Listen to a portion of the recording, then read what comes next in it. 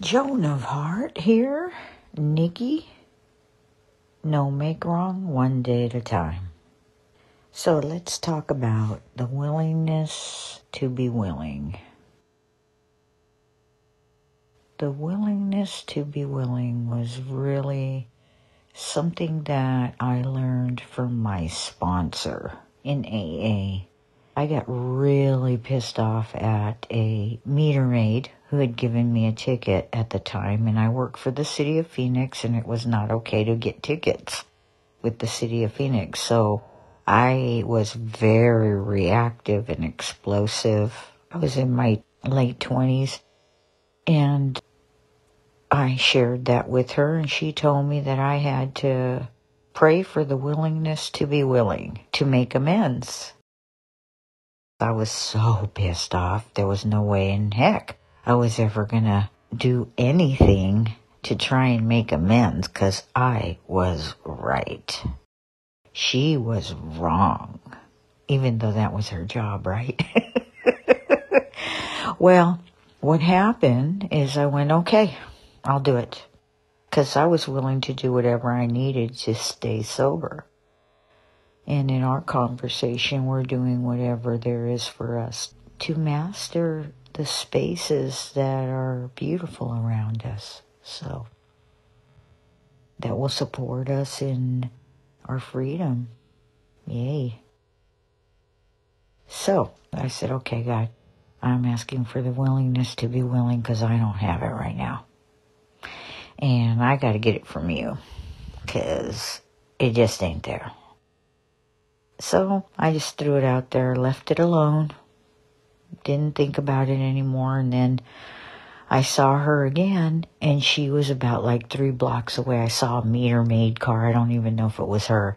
But instantly, my butt hurt rose within, and it was violent. And you biatch, and all this stuff, and all that talking, and all that upset, and how dare you? And I felt it, and I thought, okay, so I'm about 75%. And okay, God, give me the willingness to be willing. Again, just left it, kept going. A couple weeks later, I see another meter maid car.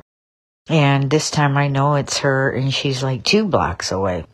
And this time I noticed that inside, I felt like, okay, well, it wasn't a real violent reaction about it, right? So I thought, okay, well, this is working. So, okay, God, just keep giving me the willingness to be willing. And so the next thing I know, I drive into the police department, and there's a shack that we have to stop at. And there she is right in front of my face. And I just started laughing because, of course, she would be right in front of me. This has happened so many times already. And of course, God would make that situation show up for me. And I just looked at her and I said, oh my God.